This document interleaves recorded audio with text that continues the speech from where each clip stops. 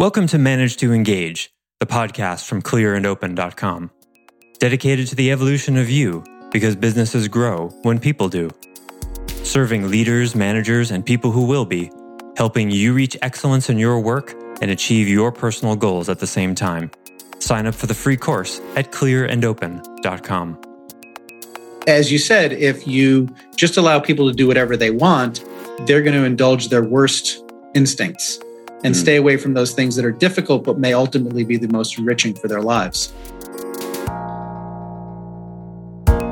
Hi, it's Joseph, and thanks for tuning in to Manage to Engage, the podcast from clearandopen.com. We're in a whole new world of work these days. We have the dominant generation creating higher and higher demands for their work, while at the same time, businesses try to find the balance between meeting their wants and honoring their own internal hierarchies. Then there are the challenges of remote work. We're starting to see the benefits and drawbacks both of having a more remote workplace. The question everyone's asking is, how do we get the best of both worlds? There's going to be a lot of discussion about how work works in the future, but for now, we need to learn how to manage the position we're in as best we can. I offer weekly member webcasts, online courses, and mentorship at clearandopen.com because it's my truth that with the right tools, anyone can eliminate the people, money, and time problems holding them back in business. And I share parts of these webcasts and courses on this show because I want to help you too. If you're enjoying the show and learning from it, I'd love your feedback. If you're listening to the show on an Apple device, all you have to do is open the podcast app, view the full description of the episode, and click the link to leave a rating and review for the show. Thanks so much for listening. Let's start the show.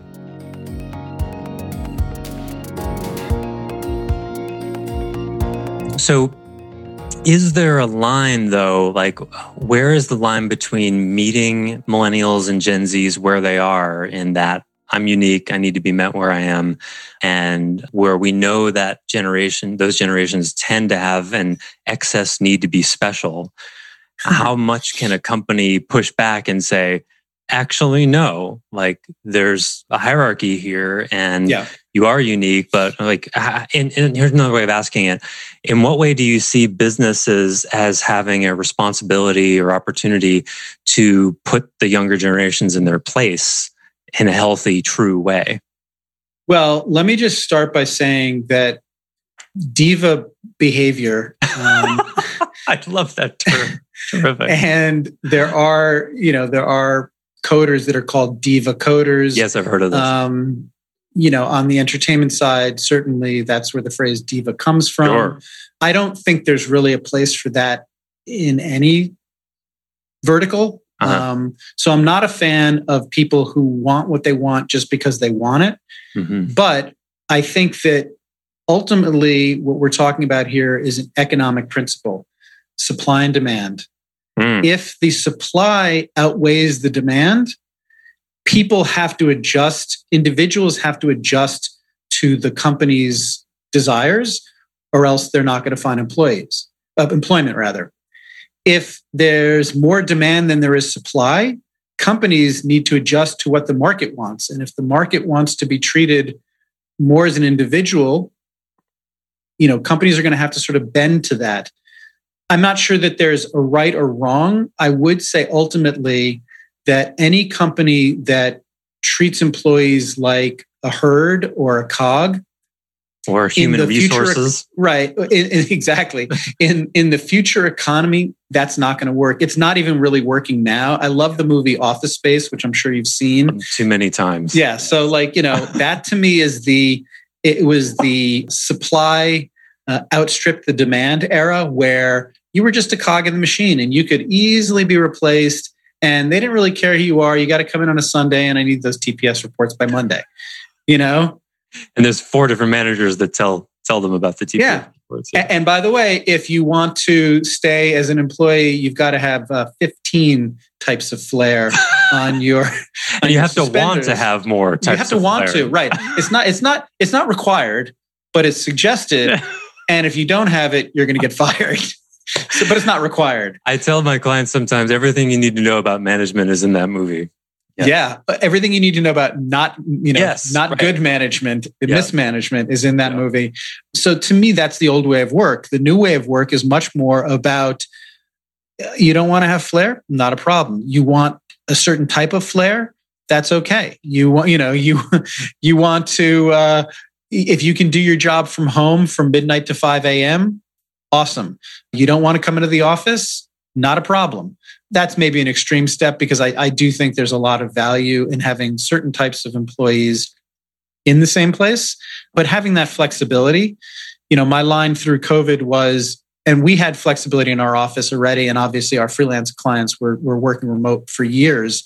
There's a huge difference between choosing to work remote and having no choice but to work remote, i.e. you're on lockdown. I think there's a big difference in that.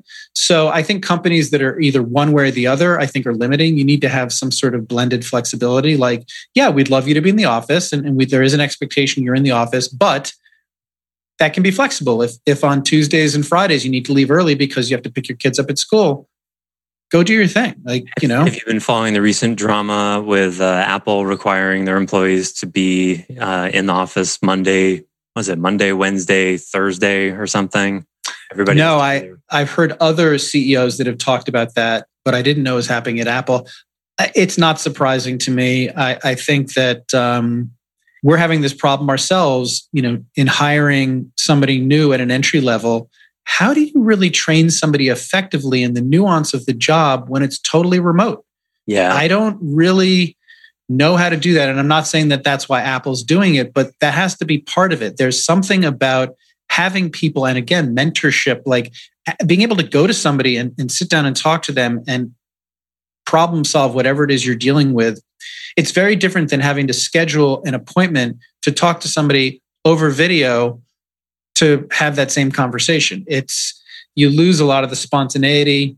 And there's certain jobs I think that are totally fine remote. And there are other jobs that really should be blended. And then probably some jobs that should be totally on site. Mm-hmm. So I think it's going to be a bumpy reentry. Yeah, I imagine there's going to be a fair amount of companies who leave a lot of employees remote. Maybe they already are experiencing this and then realize how much is lost. I mean, I think that's what's behind that Apple decision. It's like, okay, we did the remote thing. Now you all have to be here on these days. And, the way it looks to me is there are things that happen when human beings are in the same room with each other that don't happen any other way. Right. And that's why, there's just an energetic field and there's stuff that happens that scientists can't necessarily point to. And the employee mentality is like, well, if I can write emails and write code or do whatever from anywhere, well, why can't I do that? And then managers are left in this position to try to describe this undescribable thing. Right. And by the way, I do think that there are some jobs that legitimately benefit from being remote. Sure. And there's some on-site practices that are annoying. Sure. Elon Musk has a famous memo that he doesn't want anybody in any meeting that they don't need to be in.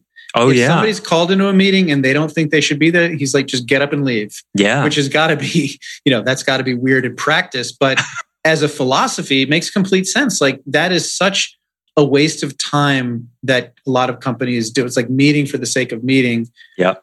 There are definitely better ways to get on the same page if you need to. That's how Asana was born with the project management. They were tired of doing updates in person when it could have been done virtually and digitally. Right. Well, I think what we're saying here is that there's going to be a lot of examination about how work works that already is happening. And it's probably going to be happening for a long time because the pendulum has swung from everybody's got to be 8 to 5 and wearing certain clothes. And we've been moving away from that toward actually you can do it anywhere. No, actually you have to do it somewhere else because of COVID. Right. And it's going to take some time for people to realize what the impact of that is. The lost group intelligence, the lost camaraderie. I don't think the Friday afternoon beers are going to be the same if everybody is looking at a Zoom window in their, in a corner of their bedroom. Social media and technology are already isolating enough. Yeah. If we now add everybody sort of working as an island, I don't know. Not a good direction to be heading in. Well, we already know that even though people love social media, the science says they're dissatisfied after spending whatever their 15 minutes on it. And they're getting more and more brainwashed.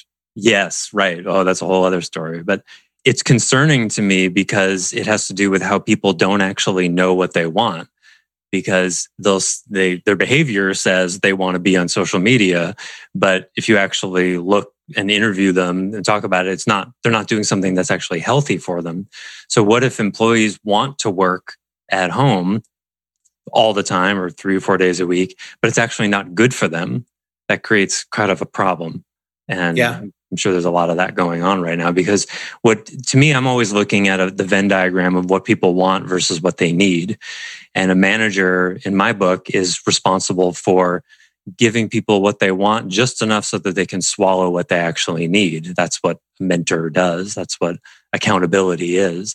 And if the work culture shifts to a place where people are overwhelmingly remote, then they may not be getting what they need, even though they're getting what they want, and they won't know the difference.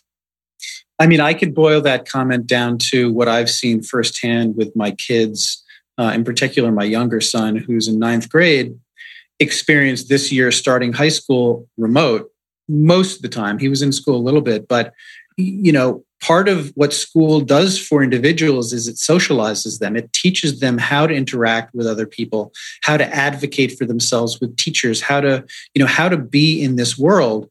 Yeah. And you can't really get that same socialization. So if you're not pushing somebody to be in person, people who may have mild social anxiety, instead of facing those fears and saying, okay, I can cope with this, it's not going to be an impediment to me, it just further pushes them down that social anxiety ladder, because they can just stay home. They don't have to go to school. They don't have to face a lot of the issues that they might have.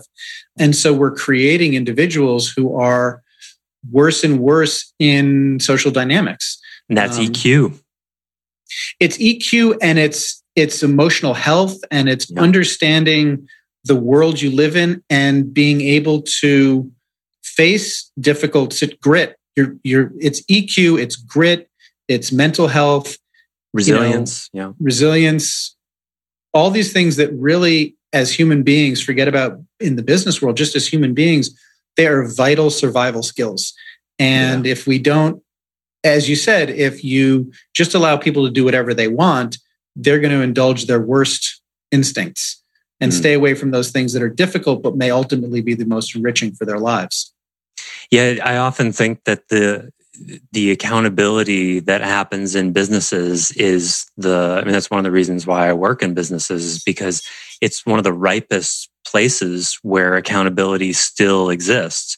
Parents are holding their kids less accountable than probably ever before in history as a whole. The religious institutions are losing members or softening their teachings in order to include more people to get their membership levels high and to appeal to the younger generations who don't want to be put in a box. Right. And so where is it that accountability can actually happen? It's only in business. And it's barely happening there at all. To me, my experience, I've been doing this almost 20 years, and accountability is the number one underlying condition that I see almost every time, the lack of it. Yeah. If employees are remote, that doesn't bode well. Yeah, I mean, you can still hold people accountable remote, but I think it's harder. that you got to be better at it. It's harder, and you have to be more intentional.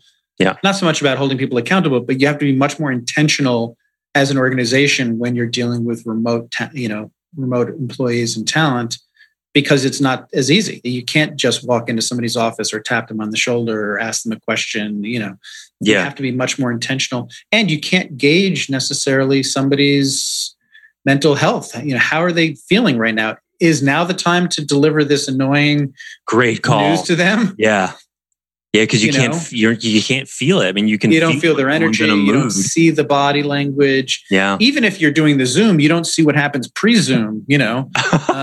So right, you don't see them drag themselves into the meeting and stare at the floor, waiting for everyone to get there. Right. They put on their face and turn the Zoom on, and they can perform it. Yeah. So we're almost out of time here. Any thoughts you have about how to hold people accountable remotely? Like, how can people do that better? Well, I think manage people remotely.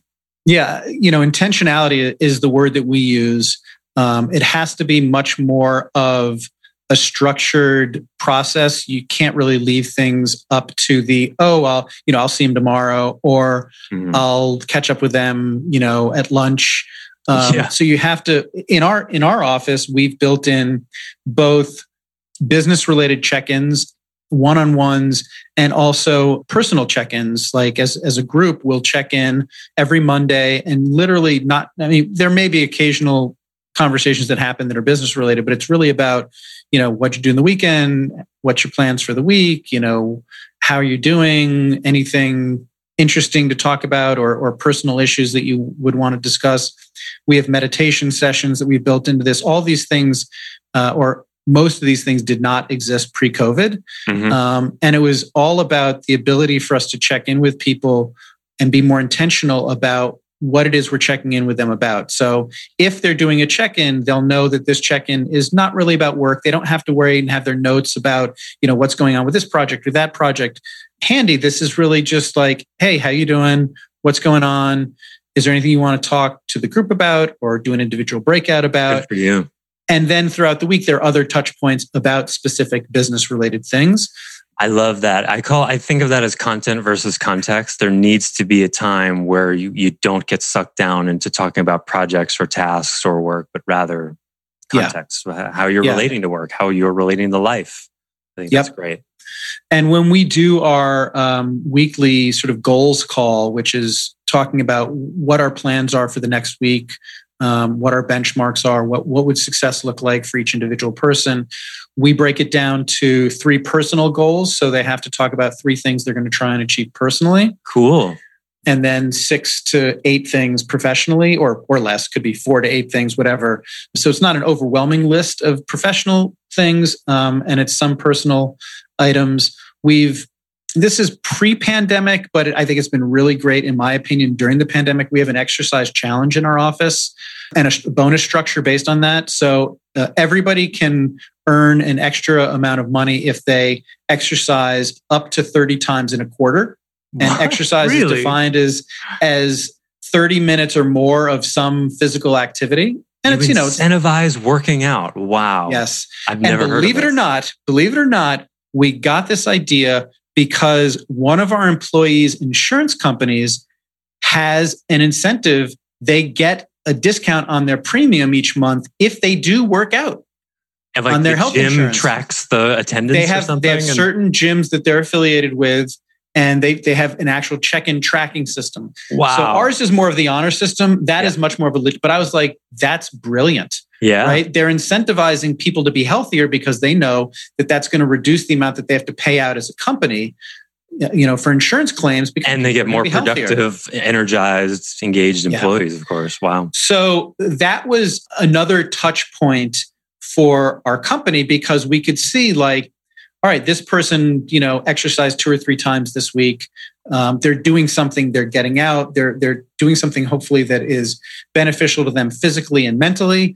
And this employee isn't, which doesn't mean that we would call them out, but, we may ask them more questions about, especially if they had goals set up that were like, I want to exercise twice this week. Yeah, then it becomes a conversation. Those goals, then it can be a conversation. So again, to me, intentionality of how you do things, you can't leave things as loosey-goosey as they might have been pre-COVID. Yeah. And, we don't want to have meetings for the sake of meetings, but we also want to have enough stand-ups and places to touch base that you as a manager managing somebody remotely has enough insight into what's going on to know if there's a problem or if there's going to be a time delay with the deliverable or if success metrics aren't working, aren't being met. So to me, that's intentionality. Cool. That seems like a great place to close. It's a super cool idea. And that's, it just makes me smile to hear incentivizing exercise. I love that. It's been awesome. It has been really fun to sort of gamify something like that. Yeah, exactly. It's gamification, which is always fun. Well, Rushan, it's been absolute pleasure getting to know you today and picking your brain. Likewise. Thank you. Thanks so much for your time. The book again, for listeners who want to learn more. It's called Game Changer, How to Be 10X in the Talent Economy. And you can learn more about it at gamechangerthebook.com. My contact information is on the website as well. And we have a quiz that you can take to find out how 10X you are and how 10X your company is. All right. Fun stuff. Yeah, very cool, Rashawn. Thanks so much. My pleasure. Thank you.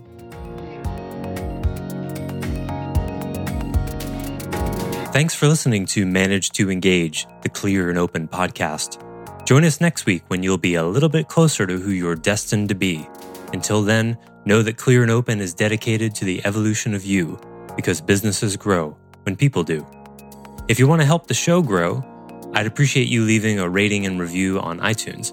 All you have to do is open the Apple Podcasts app, view the full description of the episode, and click the link to leave a rating and review. Or you can go to clearandopen.com/review and it will bring you to the right place. If you're looking for more support on your journey, head over to clearandopen.com for even more tools, articles, and free resources. Thanks so much for listening. Bye for now.